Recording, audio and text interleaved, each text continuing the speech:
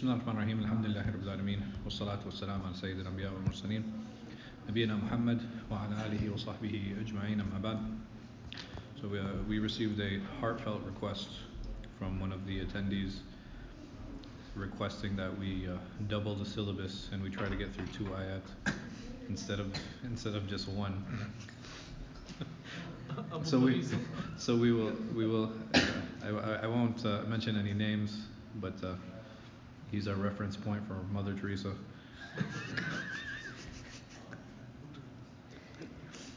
He's lost, bro. It's all right. So yesterday we had finished the 12th ayah,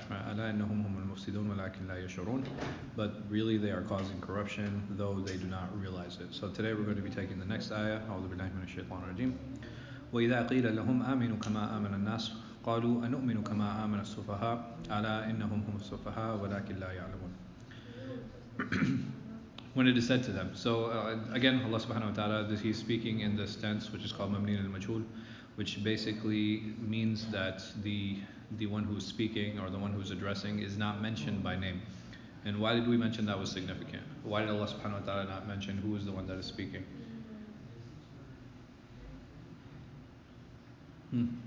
When it is said to them. It doesn't say when the Prophet says to them or when the believers say to them. Why is the individual not mentioned? Because it's meant for everyone.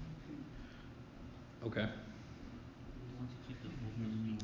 You want to keep the focus on the munafiqeen. Allah subhanahu wa ta'ala doesn't want to distract the conversation. He wants to keep the conversation very focused. So this is why they're not mentioned specifically.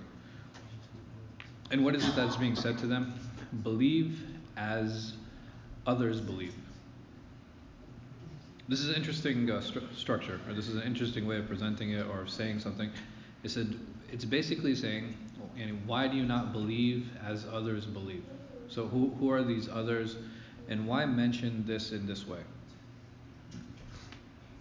Because like I said, this is a very interesting way of presenting it. This is a very interesting way of actually saying it. Going up, because what has been said to them before, right? This is not the first time that they're being addressed. This is not the first time that the munafiqeen are being spoken to. What was the first thing that was said to them?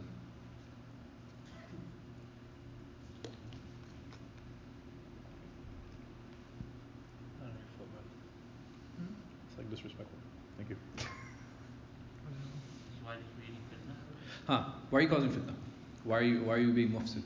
And why are you causing corruption? So that was the first thing that was being addressed to them. And the second one here, it says, why do you not believe as others believe? Why is that significant? Why is that important? What was the sentence again?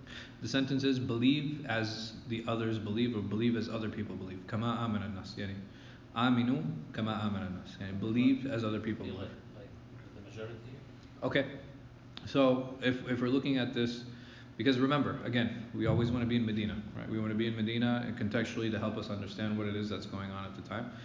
So the Prophet ﷺ or the believers are saying something like, why can't you just believe like what? Like everyone else, right? Like, why can't you just believe like everyone else? Because even here, again, the conversation doesn't want to get distracted, right? We don't want to distract the conversation. So you don't have this individual, whether it be the Prophet Muhammad ﷺ, whether it believers, he's not saying to them, why don't you believe like me, right? Or why don't you believe like us? They say, why don't you believe like others believe? And this is a very interesting way of presenting something, right? You usually, when we want someone to change, or we want someone to come to the right path, we don't usually tell them like, yo, hey, I want you to be more like me, right? Why don't we say that? Because we have shortcomings. Right, because we ourselves have shortcomings, and as soon as you say that to someone, what is that person going to say? Huh? No, he'll start saying things like, well, you do this and you do this and you do this. So it's not a very it's very distracting, and secondly, you're not setting a good standard, right? It's not an appropriate standard when you want to address someone, when you want to talk to someone, and it comes off as arrogant too, right? When you're saying like, listen, I need you to be more like me, right? Or why don't you believe like I believe? No, and so that's not a standard that you want to create. That's not a standard you want to mention. And this is why it makes more sense. Or even, why isn't it being said, why don't you believe like us? Because it'll make us, you would believe like we view ourselves like very highly. Okay. So it's firstly it's the same concept. It's like the same type of idea. Like okay, you know, it's basically saying like believe like me and my friends, right? That's it's another way of saying that. Secondly, you create like this division. You create this division in a couple of ways. One of them, it comes across as arrogant because you're saying okay, you need to believe like this group, right? This particular group, you need to believe like that. And another way of doing that, all of a sudden you're creating this dynamic of what? Us versus them. And when you have this us versus them type of dynamic, it's not inclusive. All of a sudden it starts becoming exclusive. You start excluding people from that. So I just thought it was something of note and something like, you know, a nice way of teaching us actually how to deal with people. And the other thing is not only how to deal with people, even people who you have certainty about concerning particular beliefs. So here the Prophet Muhammad ﷺ, and maybe possibly some of the believers, they understand and they knew that these individuals were munafiqeen. But even then, they still continued to deal with them how? They still had patience, right? They still had this patience, they still had this tolerance, and they were still relatively open to them. So this is a good lesson for us. I'm sorry? I have a question. Sure. Contextually. So when the prior verse, or I think a couple verses before, where it says that we're here to do islah. Right? Yes. And I think they were confronted, and some other thing moves it, and they're saying we're doing islah. And Yeah, now yeah. we're saying, if we continue now, we're saying, why can't you be like, you know, the others, right? So how does that contextually fit in? Because they're saying we're doing islah, but then we're saying why, and they're already saying we're different than you because you guys are on the wrong path. Okay. So over here, Wallahu alam, I would say that the conversation has now moved forward. Meaning that first, the initial conversation was like, okay, you know, can you guys just like calm it down? And this one, at this level, it's more of a frustration. At this point, it's more of a frustration, but still trying to keep that mannered discussion. Because when we look at the answer, we can even see that even the answer has become more aggressive now. So, like, let me just read the entire translation again, and then just to give it a little bit more context. When it is said to them, believe as other people believe or others believe, they say, should we believe as the fools do? Versus the answer that we had gotten before, which was what? Like, you know, we're just trying to fix things. And now the answer is coming like, well, you know, why should we believe like fools believe? So Allahu Alam, I would say if we look at chronologically, it would seem that this conversation's happened after the previous one, because the previous one there's still it's still civil, but this one it's much more aggressive. Yes. Aren't those ayahs? I'm assuming. I don't know if I'm wrong or Yeah. right. Aren't those ayahs that was sent down different times? So would it be that first ayah was sent down at a certain time, and a few time later? Okay, that's a possibility, but the thing is, I don't know of any text to tell me, and that says, okay, this ayah was revealed, and then there was another conversation that happened, and then another ayah was revealed following that. When it comes to asbab al-nuzul, or the reasons for revelation, or when ayat were revealed, we don't really have too many narrations. There are a few books that were put together concerning asbab al-nuzul, but there are a handful, and it's just like very few narrations. You have two types of Quran in regards to revelation. You have something called sabab nuzul, meaning that there is a reason for revelation. Can you guys think of any examples of something happening and then a verse was revealed? Hadith ifk. Good. What is interesting about hadith ifk? So ifk is when Aisha radiallahu anha was accused of zina, and Allah subhanahu wa taala then freed her of that claim. That wasn't immediate, right? It took some time. It took about a month for those verses to come down, but they were the reason that those verses were revealed. Yes. When the other one will be when Musa Islam told them to slaughter a cow. So then the guy will come alive and tell them who killed that specific person. That's more with miracles and not verses of the Quran. So what I'm talking about here specifically is what what event happened to initiate revelation of Quran? Does that that's a better, I think that's a better question. Surah Al-Kawthar. Okay, Surah Al-Kawthar. What initiated the revelation of? The death of one of the wives of Prophet Muhammad during Khadija or someone, and then he was like very sad or something, and then said In Ahmed Hussein? Wallahu alam, I'm gonna have to go back and check that. I don't recall that being something. Surah Al-Mujadala, like we had just spoken about it yesterday, where Khawla, she went to the Prophet ﷺ to complain about al-Dhihar. She went to complain about her husband. So what did Allah subhanahu wa ta'ala, what happened then? Then Surah Al-Mujadala, or the woman who was disputing, it was revealed in its entirety, talking about what to do when you're in that situation. So these are a few examples. There's a number of examples. There are a bunch of examples, but when we compare it to the Quran that was revealed without any specific revelation, the percentage is very small. So that tells us, or that gives us insight into when we talk about reasons for revelation. We said that there are some surahs and some verses that we know that what initiated the revelation for them, but a vast majority of the Quran, what?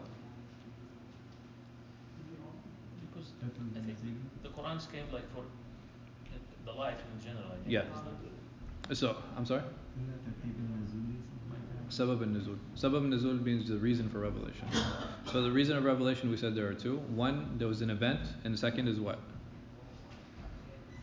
Just be like generally. Just general revelation. Meaning that there was nothing that initiated the revelation, but Allah subhanahu wa ta'ala just sent it down over time, whatever time period that was, over a period of 23 years.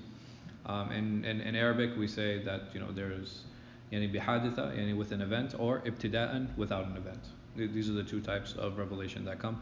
Concerning the ayat al-Baqarah, I don't know. I really don't know. I can't think of any specific event that happened that initiated their revelation. I think al-yawma akmaltu lakum dinakum. This was revealed in Arafah when the Prophet ﷺ made his farewell Hajj. So that would be maybe an initiation for that, but I can't think of anything else specifically. Two angels had come down telling the Prophet, but that's not a sabab nuzul. That's just how it came. Yeah. I have a question. Sure. So I'm looking at ayah number 76. Mm-hmm. Look at ayah number 76 and this ayah. They have very similar response. Explain why. Okay. So we will talk about this, and inshallah, if we get to, I know you're trying to push me faster. No, he's trying to push me to go faster. So, but So basically, what you have is Allah Subhanahu wa Taala in Surah Al-Baqarah, and in other surahs, you will have similar stories. You will have similar stories, but the wording or the presentation of that story is a little bit different, and the reason is because the focus shifts. The focus shifts. So the focus we said right now is on what? On the munafiqeen. And when we get to that point, inshallah, the focus might not be on the munafiqeen, it might be on the nifaq itself, on the hypocrisy itself. It might be in relation to some other discussion that's going on. But when we get to that point, it's something that we have to look at. But there is a reason for repetition. There's always a reason for repetition. And again, it's usually a shift in focus. That's what it is. Meaning that it's the same picture, it's the same story, but instead of this angle, now Allah subhanahu wa ta'ala is presenting it from this angle, and the reason he's doing that is because he wants to give another lesson for that. Does that help? So going back about 60 verses.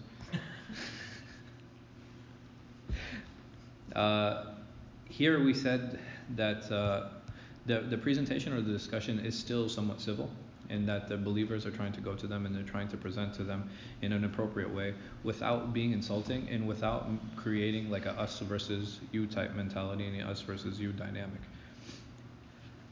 And then they say what?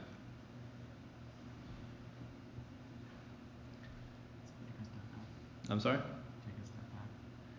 Isn't that now the Muslims? Yeah, this is this ayah. So they say, should we believe as the fools do? So what do you guys think happened between here and a couple ayat before? Well, before they said, we're just trying to be peacemakers, right? where they think that their ideology is correct. But fools here, it's what they mean by fools. يعني البلح. Because like I read in one of the tafsir it's saying like fuqara, because mostly the hypocrite in here because mostly is like rich, most of them, right? They were, I don't know if they were all rich, but they definitely were established. So, is it, But Safi is someone who's Yeah. intellectually lacking. One of the tafsir. Like, no, I mean, which is fine. I mean, I don't, ما يستبعد. Because people who are generally poor, when we see beggars and stuff in the street, how do we view them intellectually? Do we think like, oh, uneducated. these are the leaders of the nation? No, yeah, we view them as uneducated, generally. So it's not, there's definitely muqarana, there's definitely a relationship there, and it's definitely a possibility. I don't see that. I just don't recall reading it. That's all.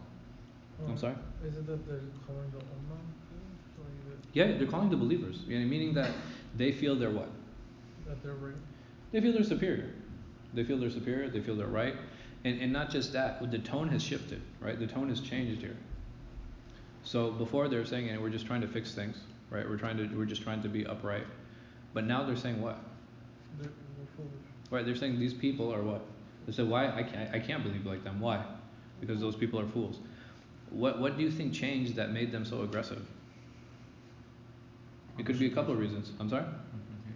All right, there's an open confrontation now. Now this thing is being openly discussed. Something, because before the atmosphere was that of recognition. Like, hey, like we see what you're doing. Like that was the atmosphere, and that's what it seemed like it was coming out before. But now it seems like things are out in the, and now they're out in the open. It doesn't seem like there's anything hidden there. And not just that, when a person speaks, can be so insulting and is so confident. What does that mean? I'm sorry? Oh, arrogance for sure, but something else. It's Oh, I mean all those things: arrogance, ego, pride. Yes, I agree with all of that. You're scared. There? Scared. Would you, if you were scared, would you call your opponents a fool publicly? Yes. No. Huh? No. Think about that. If I'm in a political atmosphere where I am the underdog, is it in my best interest to oppose that government or to oppose those politicians? No. Example. If I went to any dictatorial country today, anyone. What? A lot of them. Oh, which is most of them, right? And I went and I landed and I got off the plane. I spent a few days and then I started going out publicly and chanting that, this leader is a fool, this leader needs to be brought down, this leader is oppressive. What do you think is going to be the end result? Right? That no more vacations, right? and that's it. You're not going to hear any comments from me.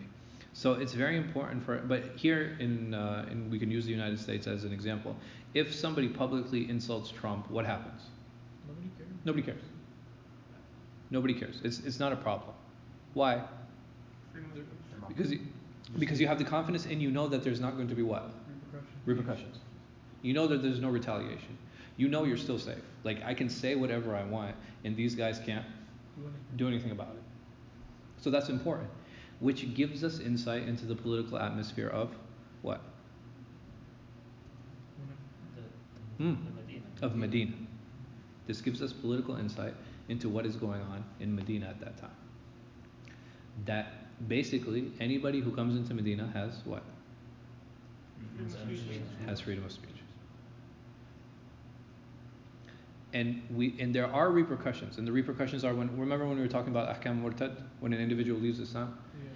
If we put that in context and in perspective of what we're talking about now, does it even make more sense that the issue of murtad is more of a political issue than it is a religious one? If these individuals, they're calling the Muslims fools. And who is from amongst the Muslims? Rasulullah sallallahu alaihi wasallam.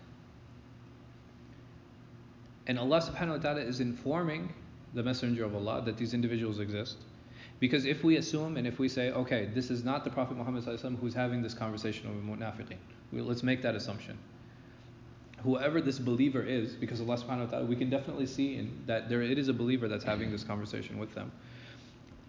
It is happening. Allah subhanahu wa ta'ala has now informed the Prophet of Allah sallallahu alaihi wasallam that these conversations are happening, and they're calling the Muslims fools, which includes you. And we see no what? We don't see any repercussions. And when it was said, even the companions, because the companions were fed up. The companions were fed up. Even Abdullah ibn Ubay ibn Salul's son, he said to the Prophet Muhammad sallallahu alaihi wasallam, he's like "Da'ni adribunakum." He said, "Ya Rasulullah, allow me to go remove his head." His father. He was talking about his father. He said, "Allow me to remove his head." Why? Because will damage the. Because he's damaging the community. Exactly. Like Ya Rasulullah, like we know who it is. We know exactly who's causing the problems. Allow me to take care of the problem. Why didn't we? So if the ruling is to, I think I don't know if that ruling was being enforced at that time, but if the ruling was to death for the murtads, Yeah. Or I don't know if it's the same as munafiq in this one. Okay, so what is the difference between a murtad and a munafiq? So munafiq says I'm a believer. Murtad says I'm not a believer. So the munafiq doesn't openly what? Oppose Islam. He doesn't openly oppose Islam. Internally, he might be scheming, he might be planning, but he is not going out publicly on the streets and what? He's not opposing the state. He's not opposing the rules. He's not opposing anything. You tell him, hey, you need to pray. What is he doing? He's coming to the masjid and he's praying. It's like, hey, we need sadaqah. You know what he's doing? He's taking it out of his pocket. When there's even for the military draft, when we get to Surah At-Tawbah, inshallah. The Surah At-Tawbah was revealed regarding who? The three who did not partake in the draft, in the military draft. They didn't have any reason. They didn't have any excuse. They went to the Prophet ﷺ. The Prophet ﷺ, he said, why didn't you partake in the draft when we needed the battalion, when we were forming the army? Why didn't you come? And what did they? All three of them, they all had the same answer. What did they say? They're like, yeah, Rasulullah, we don't have an excuse. Like, we just didn't want to come. But there were other people who did excuse themselves. Who are those? I mean, there were some people who had legitimate excuses, absolutely, I agree. But there's another group of people that didn't. These were the munafiqeen. What was the difference between what they told the Prophet Muhammad ﷺ and what these three individuals did? One was lying. They were lying. They're straight up lying. They would come up and they would make up excuses and they say, oh yeah, like sun was in my eyes, or they were making up excuses on why they didn't want to join the draft or why they didn't want to join the military expedition. Yes. The Prophet also knew. He also knew. He knew they were lying. That's crazy, right? He knew they were lying, but what did he do with them? He pardoned them. Okay, that's their excuse, and he pardoned them. And we do have a number of situations. Umar radiallahu anh, he came to the Prophet sallallahu alaihi wasallam. He was angry one day. He says, "Let me go remove his head. Just give me the word. Just nod, and I'll take care of it." But what did the Prophet sallallahu alaihi wasallam say? How did he respond? I mean, just the wisdom here. He said, "Don't." But what else did he say? There's an additional statement here. I don't want the people to say that Muhammad kills his followers. This is very important. Because he say, I believe. Because he's openly what? He's not openly opposing Islam. And the one who openly opposes Islam and the state and the Muslims, this is what? This is the murtad. This is the murtad. And that's why I say that when it comes to the issue of irtad, when it comes to the issue of apostasy, it is more of a political reason in maintaining political stability than it is religious disruption. Because essentially the murtad and the munafiq, they're both what? They're both disbelievers. They're both disbelievers. So it's not about, okay, somebody left Islam, because the reality is somebody can leave Islam privately in their house, and what can the state do about it? Nothing. Absolutely nothing. and they won't do anything about it. Because this leads to suspicion, this leads to mistrust. I mean, all of a sudden now, who are you going to trust and who do you not trust? There's no way to tell. So that's why it's smarter, wiser, better for the community to always assume what? About the other, if I see another Muslim, automatically I am obligated to assume what? Huh? That he's a Muslim. Yani salamat al-qasd. That he's a Muslim. Not only is he a Muslim, I'm obligated to believe this. That not only is he a Muslim, but he intends well. Good intent. Right? He intends well. That he's a Muslim and he intends well. When is that allowed to change? When he does something. As soon as I have a proof. As soon as I have any proof. But if I just see a Muslim just crossing the street, I automatically have to assume that this person is good. There's no, unless there is something to prove me otherwise. How does that have an effect on society? Today or back then? Anytime. At least so you trust between the community. Right, it helps to build trust between the community. Immediately. If I'm obligated to believe that everybody's good, this is an immediate way of building trust. And not just that, because let's flip the coin. Let's flip the coin. What if we were commanded to have suspicion in everyone? Huh? There wouldn't be a community. Right, it's just, there's no community. Yeah. There's absolutely no community. The first meeting that I have, I'm like, a brother be like, Assalamu alaikum. I'll be like, just imagine. And this, what the sad thing is there are individuals who think like this.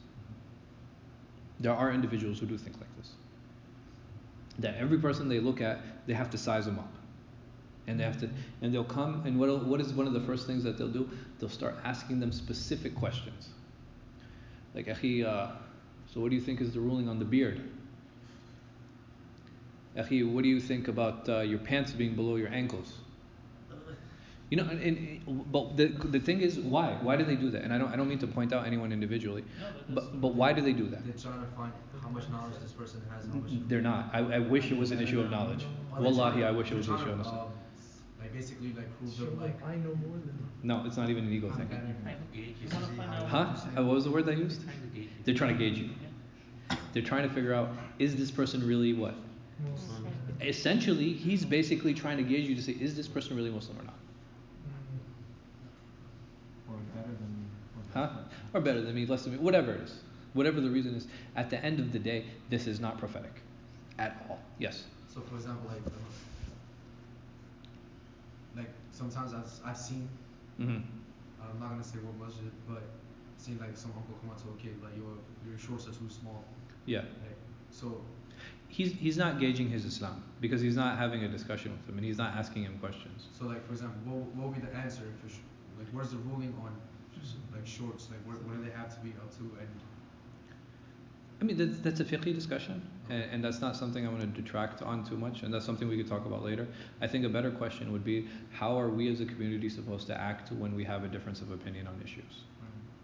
Or, we as a community, how do we deal with each other when we have somebody who's clearly ignorant? Because it happens, right? Mm-hmm. This kid or whoever it is that we're going up to, and he's wearing shorts that for you consider too short, because it's not necessarily that they are too short. There's a big difference. There's a difference between what I consider and what is the actual. Or there's a difference between what I consider and he considers. But again, that's another issue. The bigger question is, am I being understanding of this person in front of me? There's a brother who came and prayed with us, I think yesterday. It was his first fast. He just accepted Islam. It was his first fast. Just imagine the day prior. He was Muslim. He had been Muslim for some time, but it was his first fast. Imagine the day prior to that, he's coming to iftar and he's eating before the adhan. What would have happened? What do you think? A lot of people would have gone ballistic. And I'm not saying it's wrong to feel something. I'm not saying it's wrong for it to want to do something. That's normal. No, because you want to protect your religion and you want to protect other people's religion, and that's natural. But it's the way that it's done. And you know what? There is something I do want to share with you. I'm just going to read this to you really quickly, inshallah.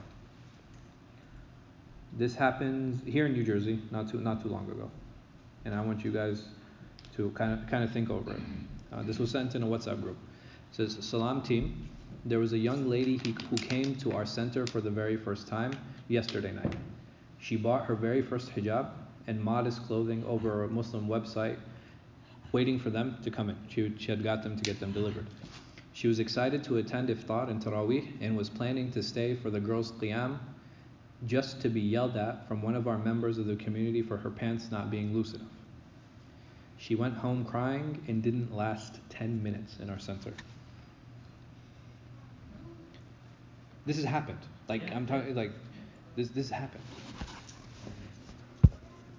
And how related that back to this ayah. Look at how these people are talking to the munafiqeen. They don't want to even tell him you're not munafiq. He's not even calling him a munafiq. They know he's a munafiq. And look at how they're dealing. Look at how they're dealing, and look at how we deal with each other. It's like this so ill-mannered, arrogance, ego, sizing people up, gauging people. This is like completely against the spirit of Islam. Completely against, absolutely opposed. Just look. You don't even have an answer after this. Like, even when they said, why should we believe like these fools believe? Do we have an answer after that? He's like, no, we're not fools. No, we're like great people. No, we don't even have that. He doesn't even engage. There's no further engagement. Just coming to him with proper manners, coming to her with proper manners, and just telling them it's like, why can't you just believe like everyone else believes? Just come. And this is how we're dealing with our own Muslim brothers and sisters. So, like I said, getting into fiqh discussions on how to define certain things. The issue is, I don't mind. Like, we can discuss those things all night. The problem is that we'll still have intolerance even after we educate ourselves. Everybody has a cultural mindset of how to define how to dress. Everybody has a cultural mindset on how to act. Everybody has a cultural mindset on how to separate themselves and how to be, where should the women be in the masjid? How should the boys dress? How should the girls dress? How much space apart does everybody need to be? How close should we stand next to each other? How should you dress? How should you not dress? There's a huge cultural umbrella that kind of dictates a lot of these things, with very few people actually knowing the base religious obligations. So it does take time and it takes education, but it also takes people who are willing to have that conversation. I remember I was having a conversation with someone. Someone has said to me, how is it that they allow karate in the masjid? So I said to him, okay. I said, the Masjid al-Nabawi, like, what kind of standings does that have in Islam? I was like, is it important? Is it not important? He's like, no, it's the second most important masjid in Islam, second most holiest site that we have. I was like, okay. So the Prophet ﷺ allowed these things to happen in the masjid. He allowed it to happen in the masjid. You know what he said? Huh? And I mean, not so many words. He was like, no, that didn't happen. Yeah, he does. The fact that they're in the masjid? No, he was saying that didn't happen. I was like, okay, it's like the hadith like in Bukhari and Muslim. It was the hadith Aisha, where she's saying that she was watching them from the window of her house. And where's her house? It's attached to the masjid, right? It's like literally attached to the masjid. The Prophet ﷺ, she was up, he was with her, and he asked her. He was like, you're done, you're done watching, can we go? And she was like, no, not yet. I want to watch a little bit more. And then after a little while, he asked her again, and she was like, yeah, I think I've seen enough now. But all of this event, the entire event was happening inside the masjid. And I'm telling the brother, no, this is what happened. So doing these things, I said, as long as they aren't disturbing the primary purpose of the masjid, which is what? This is Islam. As long as the primary purpose of the masjid isn't being disturbed, and we aren't disturbing those people, I don't see a problem. If our prophet, if our messenger, Muhammad sallallahu alaihi wasallam, didn't have an issue with these things, who am I to say something? I said, and secondly, is the masjid being disrespected? The kids who are coming and playing karate, are they bringing milkshakes and throwing them on the floor? Are they making graffiti on the walls? But the thing is, even that, It wouldn't be because of the activity. It would be because of what? The person. Because of the people. Individual. Huh? Individual. Yeah, it would be the individuals. It wouldn't be because of the activity. And I would stop it at that point. Not because of the activity, but because of the people attending that activity. Did he agree? Did he Huh? accept? No, he didn't. But we still have karate. So. So going back to how these are great ayat in telling us how to deal with our opponents and people who are clearly our opponents. It's not like this is something that was hidden. This is something that was very public and something that was very clear. So these individuals, they respond and say that should we believe as the fools do? Why do you think they use that word? It's ultimate disrespect. It's because it's one of the best ways to disrespect someone, right? By calling them what? Fools. You're calling them a fool. You're just completely disrespecting that individual, and it really is sad. Question. Yes. Is it so from the ayah where they were having some sort of and not ihtiram, but like some sort of like Just being civil. yeah, and to now being disrespectful, is it because they've been trying over and over and over again, and now they're just frustrated to a point? I would imagine that's what's going on. Okay. That would be based on the context of the verses and how the conversation is going. Because if in the previous ayah we don't find that aggression. Yeah. We don't see it. But all of a sudden now, like they're openly calling them names. Exactly. So it would seem that there was this conversation was happening time and time again, and eventually they got frustrated to the point where they just they started calling them names. And usually you call someone names why? As a way of not just putting them down, of what? You're trying to get rid of them. Like when you're insulting someone, are you insulting him because you want him to like keep staying there and like because you want to keep having a conversation with him? No, you're trying to belittle him because you want him to. You want him to leave you alone. You want him to go away. So this is something that's really important too, inshallah, to give a little bit. This discussion is happening in private. Wallahu a'lam. Wallahu a'lam. But even if it is happening in private, so if I have a private conversation with someone and they start insulting the religion, then I would take them to the authorities. In a very similar way, if we had a private conversation, even here in the United States, and someone came up to me and he was talking about he wants to subvert the government, and he wants to kill the mayor, and he wants to, right? What would I do? Right? I would take it to the authorities. I would go immediately to the authorities with that. Because he's trying to break the social fabric. He's trying to break society.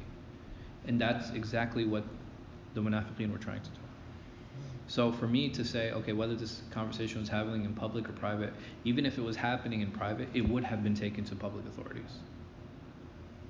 So that's something important to keep in mind, inshallah.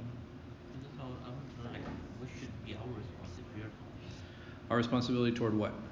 If you're having a discussion and something like this comes up. Okay, How should we look at that person? We should deal with them just like the Prophet Muhammad ﷺ and how the companions deal with them.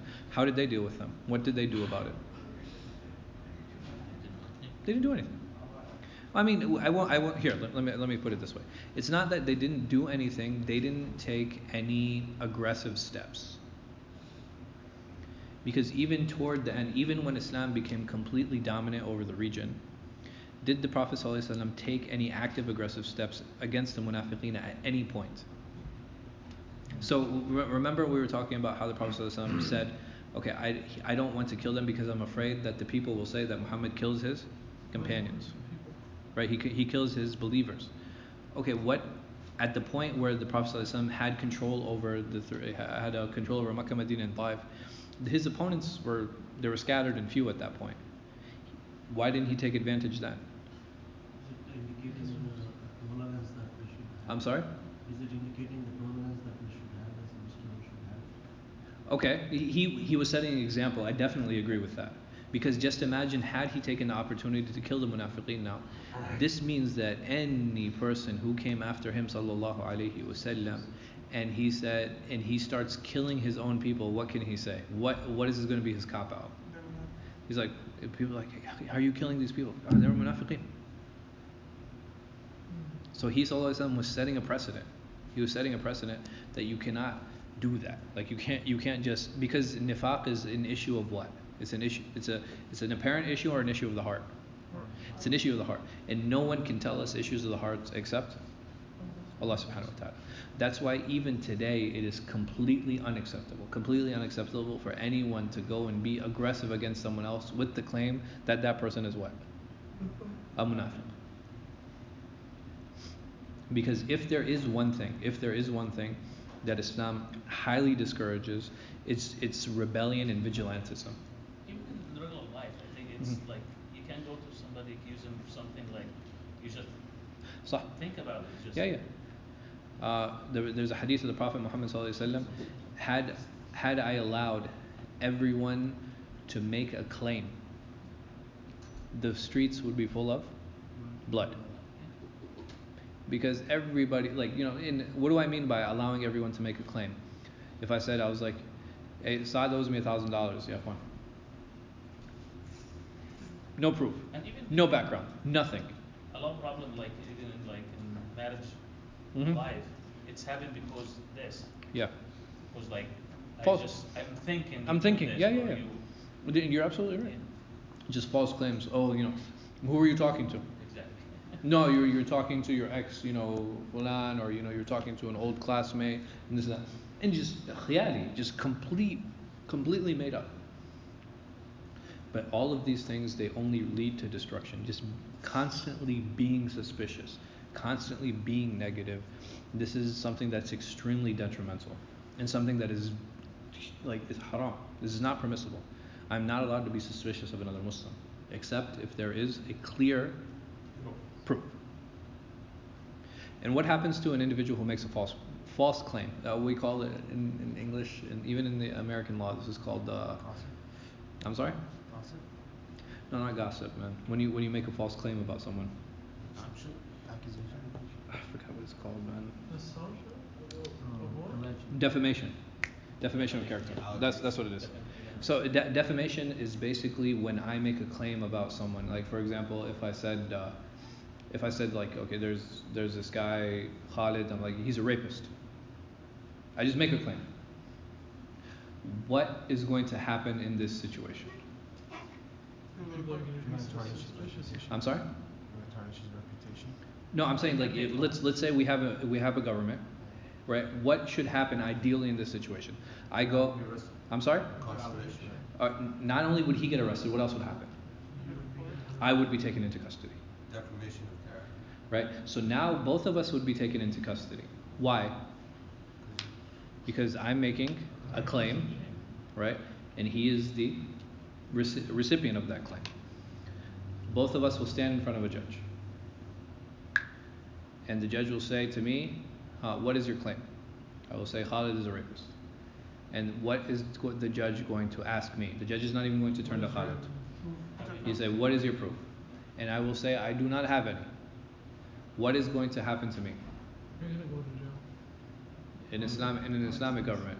Islam. What is going to happen? I will be lashed 70 times. And they're not going to take. And they will not accept my witness again. As in court, yeah. So defamation of character has a very, very prestigious, very honored, very high value in Islam. And why is that? Because the community, like. Because of the community. Yeah. Because these type of things destroy the fabric of society. These type of things destroy the community.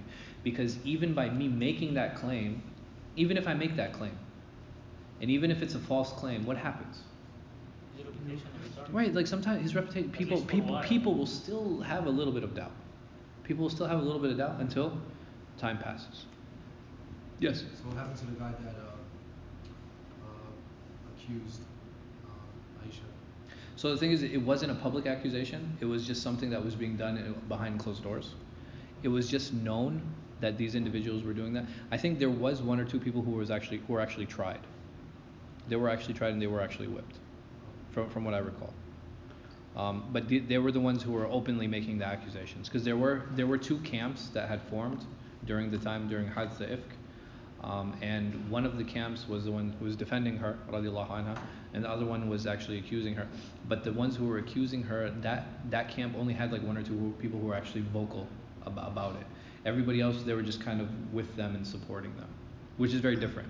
Because if you're not making an open claim, can anybody say anything to you in court? No. Is that? Yes.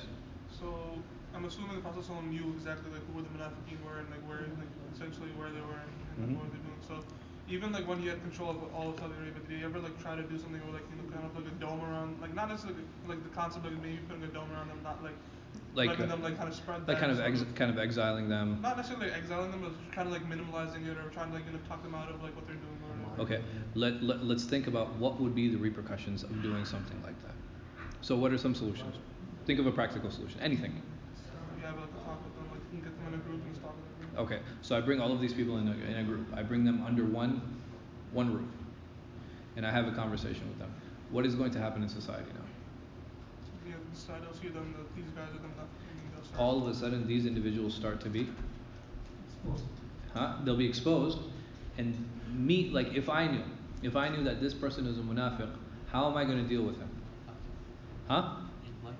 I'm going to boycott him. I'm just going to cut him off. And so every time, and let's say that did happen, what would happen in the next generation or the next generation or the next generation? Every time a leader got a group of people under one roof, what's going to happen?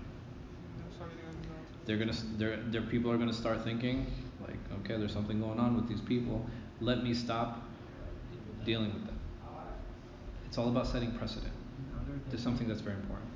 Then wouldn't that also be that these people, as you previously mentioned, that they have a disease? Yeah. And they constantly lie. Mm-hmm. So it's very easy for them to say, yes, we're believers. Yep. We're believers. We're constantly gonna lie. Yeah. And then they just go into that rabbit hole of basically saying the same thing. Yeah. I mean, they're just using lies to cover up their lies. And let's put it in another perspective. Let's say that the Prophet ﷺ executed their leader. Or let's say the Prophet ﷺ started dealing with them differently and dealing with them in a special way. What do you think they're going to do? Retaliate somehow? They're going to retaliate somehow. How are they going to retaliate? They're going to go and take all the secrets outside of Medina. And they're going to start telling other people, how is it that our Prophet is dealing with us and we're believers. We're being oppressed. That's just not a good look. Also, I think like Rasulullah, he always like hoping for these people. Yeah. So in the Prophet ﷺ, he was always hoping. I mean, I'm talking about even the leader of the munafiqeen. The Prophet ﷺ had full yaqeen who he was and what he was doing, and he still prayed on him. Just imagine. I mean, he sallallahu alaihi wasallam. Like, you want to talk about amazing character, like absolutely amazing. Someone on the day of Uhud, who's standing.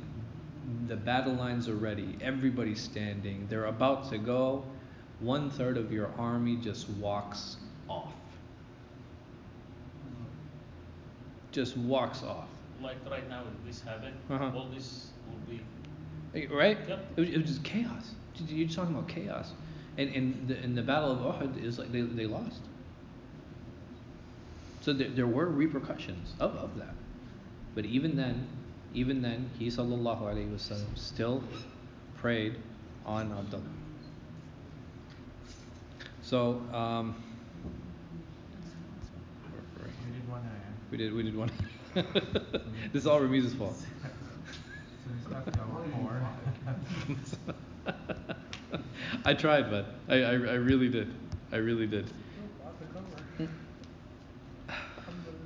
Let's do one more. One more? And then we'll continue it tomorrow. The same way we'll continue. Khalas, inshallah. We can definitely do that.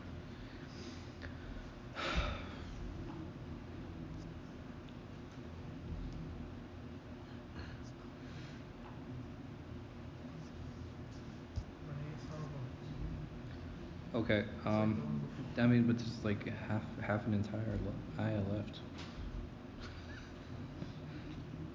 Okay, let me see that. We'll try to go through it quickly, inshallah. So they said that they are fools. Allah subhanahu wa ta'ala, He responds to them. Allah subhanahu wa ta'ala responds to them in the same ayah saying, "Ala innahum humus sufaha walakin la ya'lamun." Allah subhanahu wa ta'ala, and it's very interesting the word choice here. The word choice here that he uses, because he said before yash'urun, yeah, that they don't feel it, they don't realize it. Over here, ya'lamun, that they don't know it. So he says here, but they, those individuals, are the fools, but they do not know it. So Allah subhanahu wa ta'ala, he turns the same, he's using the same insult. He's using the same insult that they used to describe the believers, to describe them. Meaning that the thing that you were accusing them of, you actually are suffering from that. You are actually doing it. You are being the fools here. And on top of that, not only are you being the fools, you what? You don't even know. Like, you don't even know that you're being a fool. So there's an ayah, I think it's in the first, there's Yeah. It's actually coming up, not too far. So it's We might actually make it to that one. Tonight? Tonight? We could go, like, listen, I'll talk to Sheikh Ahmed. I'll be like, yo, let's delay the qiyam a little bit. You could do that on speed dial. On speed dial, right?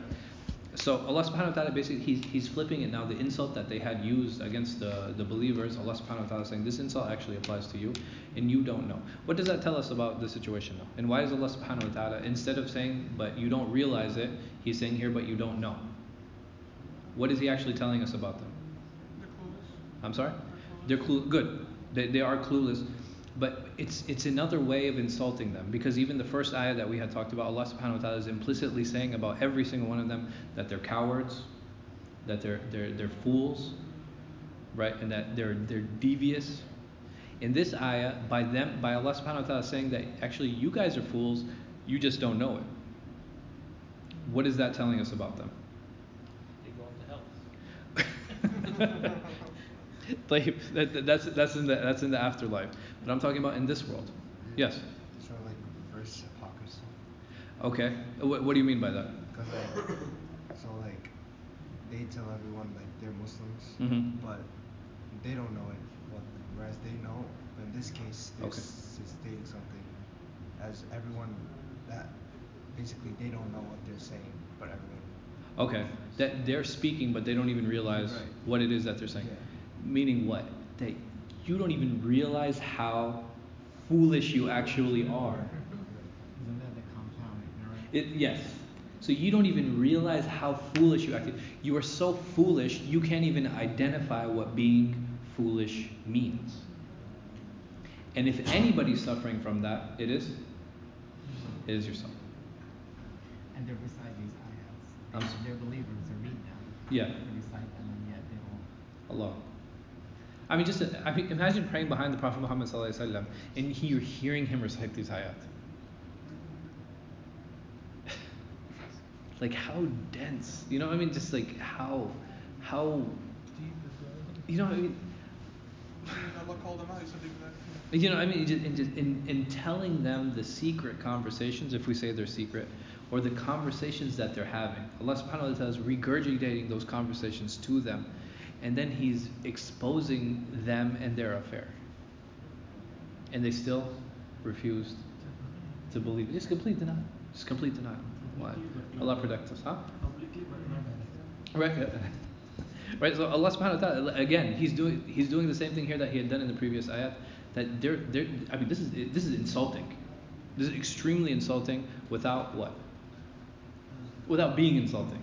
Right? This is extremely insulting without actually being openly insulting, saying that you guys are fools and you're so stupid you don't even realize it. Right? But Allah subhanahu wa ta'ala, He's not, because this is like, that's very lowly language. Allah subhanahu wa ta'ala is above that type of language, but He is not above insulting these individuals who are insulting His believing slaves. So we'll start the next ayah. Allah subhanahu wa ta'ala, He says, وَإِذَا لَقُوا الَّذِينَ آمَنُوا قَالُوا آمَنَّا وَإِذَا خَلَوْا إِلَى شَيَاطِينِهِمْ قَالُوا إِنَّا مَعَكُمْ إِنَّمَا نَحْنُ مُسْتَهْزِئُونَ. When they meet the believers, they say, we believe. And this is a what? Why? This is a lie. This is a lie. But then how do you say we believe, but at the same time we're doing this lie, and at the same time you are the Behind closed doors. Right? And what is Allah subhanahu wa ta'ala saying? Ala innahum humus sufaha. But I guess the context is like behind closed doors. Yeah. You know, but publicly they said we believe you. Yeah. All right. So the thing is, like, they have no issue being cowardly. They have no issue lying. They have no issue deceiving, the believers in how they deal with them and how they speak with them. It just goes all along in line with what it is that they're doing. Because one of the biggest problems with the liar is what happens when he's caught in a lie. He'll try to lie out of it. So it's just lie after lie after lie. It just constantly compounds itself. So when they had said to them, okay, no, we're trying to fix things, it didn't work. When they insulted them, what happened? It didn't work. And then finally, what did they give up and what did they end up saying? We believe you. Huh? They're just like, you know what? Yeah, we believe. Okay, yeah. Because it wasn't working. Having a conversation wasn't working because they kept getting called out. Insulting wasn't working because they kept showing what? They kept showing good manners and they kept coming back. So in the end, what did they have to do? They just had to openly lie and just say, listen, if you can't find them, join them. Exactly. They're like, just come on, just believe. And they're like, yes, okay, yes, we believe. Because that is the best way to end what? An argument, and best way to end a conversation. And how did they deal with that? Allah subhanahu wa ta'ala tells us very specifically now. How did they deal with this situation then? That they would see each other now. Now the munafiqeen would see each other, and they would see each other, and they would see these conversations happening. Somebody coming to advise them, like, akhi, come on, like, ittaqillah.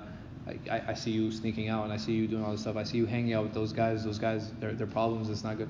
It's like, no, man, it's okay. I believe. I accept.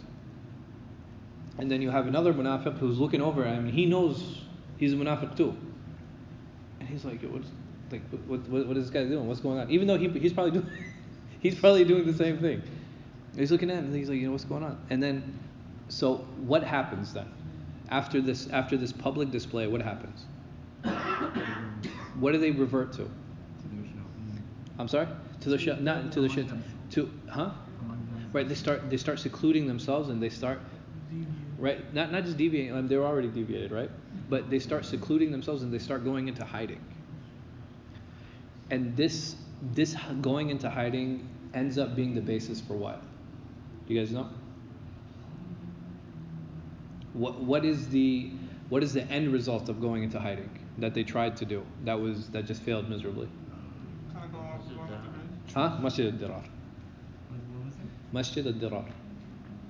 It's like the false masjid, or the masjid of like deviation, where Allah subhanahu wa ta'ala, He specifically commands the Prophet sallallahu alaihi wasallam. He said, "La taqum fihi abada." Never go to that masjid. Don't even stand in it. Because what they had done, all of these individuals, now these munafiqeen, they had gotten together, and they now built this masjid. They built this place of prayer. And what did they want to do? They wanted to invite the Prophet Muhammad sallallahu alaihi wasallam. Why? For the initiation ceremony. So that people can join us. So they can use that now as a stamp of approval, saying that, hey, the Messenger of Allah prayed here. So now since he's allowed it, it's okay for everyone else to come. Is it still there? No, it was destroyed. In subhanAllah, there are a few of the stories of the munafiqeen that I do want to talk about. But what is interesting about a lot of the work that the munafiqeen did, it was completely destroyed, to the point that we don't even know where there's no historical evidence that some of these things even existed. That's how thoroughly, Bismillah. That's how thoroughly they were wiped out. And it was without us impacting them at all, right? Yeah. And it was without any type of aggression or aggressive action being taken against them as individuals. So like no police was like, go destroy this masjid or something? No. It just happened naturally. No, I mean, it happened during the time of the Prophet Muhammad sallallahu alaihi wasallam. But again, that was divine revelation, and because the problem is, had the Prophet sallallahu alaihi wasallam prayed there, we would also be continuing to pray there, and it might have become like a very important center for the munafiqeen. So Allah subhanahu wa ta'ala wanted to remove that root and stem. In the second part, doesn't it say that, like, oh, we So, إنما نخوض نلعب. This is another ayah, and that story I do want to spend some time and talk about, inshallah. But we'll get to it. What is that the translation? إنما نحن مستهزئون, that we were joking amongst each other. Like, meaning that when I told them, I was like, no, I was just joking. But we didn't mock. No, it wasn't about mock. I mean, I guess it could be, if you're telling someone like, hey, you need to believe in, like, yeah, I believe. It can be taken as a form of mocking, but well, Allah. When we get there, we'll spend a little bit more time on it. No. But we have about 15 minutes, inshallah, until Qiyam. So we'll stop here. Wallahu a'lam wa sallallahu ala khayri khalqi nabina Muhammad wa ala alihi wa sahbihi wa sallam. Any questions? Yes. So going back to the whole thing about like suspicions and like gauging people. Yeah. So I know, I mean, if let's say a Muslim does have those suspicions come to mind, Yeah. Sooner or later, what would be like the best solution?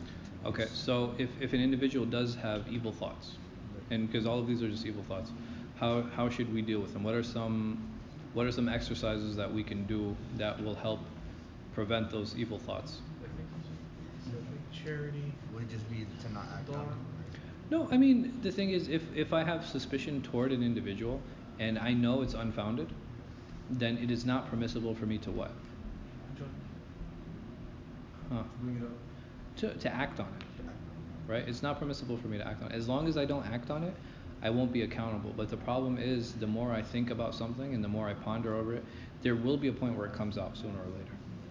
So after I don't act on it, the next step I should do is I should actively try to clear my heart and clean my heart from whatever that prejudice is that I have toward that person, or the suspicion that I have toward that person. Any other questions? No? سبحانك اللهم وبحمدك واشهد ان لا اله الا انت واستغفرك واتوب اليك. If anybody is interested